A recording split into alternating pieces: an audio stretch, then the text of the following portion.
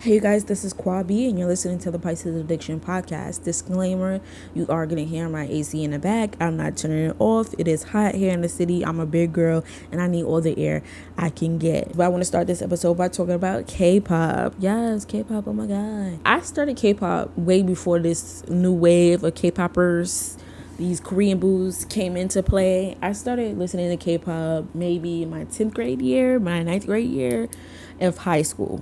Bitch, I'm 27 right now, so that's a long time ago. I started listening to K-pop when the second wave started. So the second wave is when Girls' Generation, Big Bang, all them people started making music. I think we on the fourth or fifth generation right now. I'm not quite sure. The reason why I don't know is because I really don't listen to K-pop like that anymore. But I'm not the type of K-pop stan. Well, I can't even say I'm a stan. I'm not the type of person who listens to K-pop and will buy a certain artist's whole album, buy whatever type of merchandise they come out with, go to every concert, wear the clothes that they come out with, the makeup they come out with, the skincare they come out with, dye my hair with the dye that they didn't formulate, but their face is just on the box. You know what I'm saying? Like, I will only listen to the song that they promote, especially if it's a group I just met. And the reason for that is most of the times when they promote a certain song and a song is fire, the rest of the songs in the album are probably trash. And I know some people are like, that's not true. My favorite artist, their whole album is so good. And honestly, truthfully, you might have brainwashed yourself or you forced yourself to like the whole album, because there's a lot of people who whole albums are just not it. Like, the only artist when it comes to K-pop, and it's their whole album, maybe except for 2 or 3 songs, was Blackpink.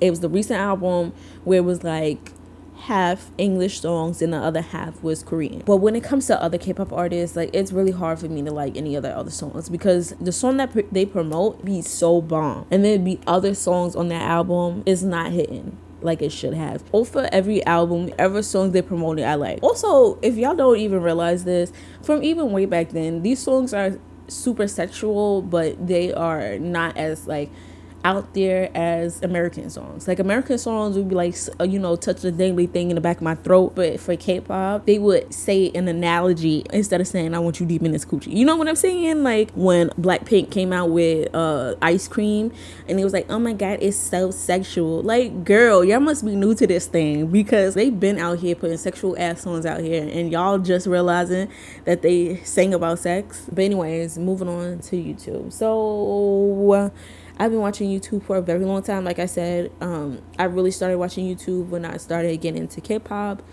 And I didn't really watch a lot of like black YouTubers. I didn't really watch a lot of YouTubers in general, like vloggers or anything like that. First of all, let's talk about these family vlogs and these couple vlogs.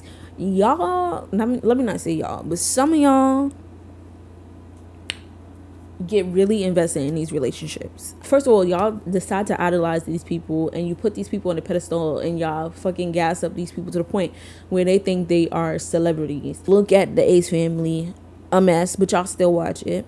Look at the royal family, royalty, CJ So Cool and his girlfriend, wife, whoever she was.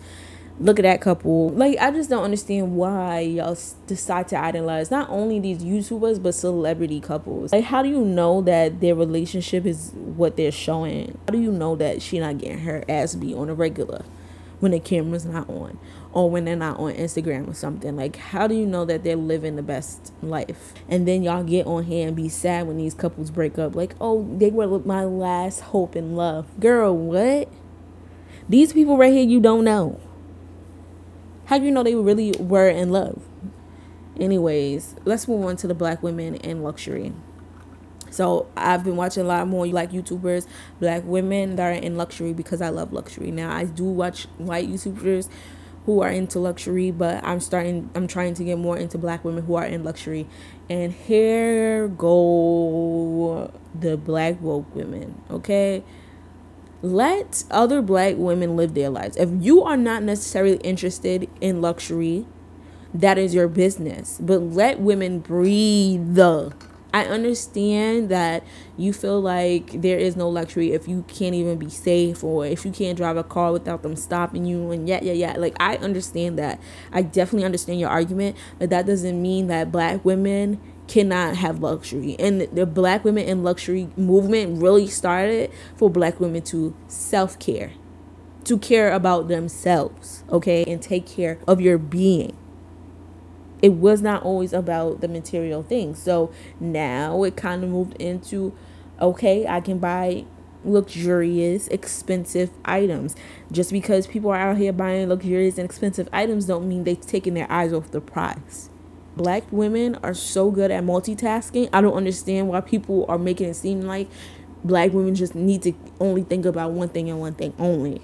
We understand that we are not 100% safe and free. Does that mean that we are not allowed to take care of ourselves and purchase items that we work hard to purchase? Like, sometimes you really just want to take care of yourself. You really just want to get your hair done. You really just want to get that necklace you always been looking at, or them shoes you always been looking at, or that handbag you always been looking at, or that dress you always been looking at.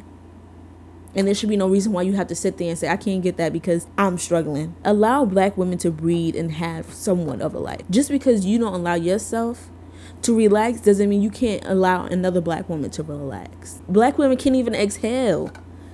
We can't even around you because you too busy talking about you can't do that. Damn, bitch. Anything that black women do is looked down upon. Anyways, if you agree with anything that I've said, or you have something, to input, please write down in the comments.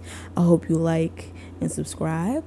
I hope you will stay tuned to other episodes that I will be putting out. And I'm grateful and thankful for y'all for listening. Again, this is Kwabi, and you're listening to the Priceless Addiction Podcast. Peace and love.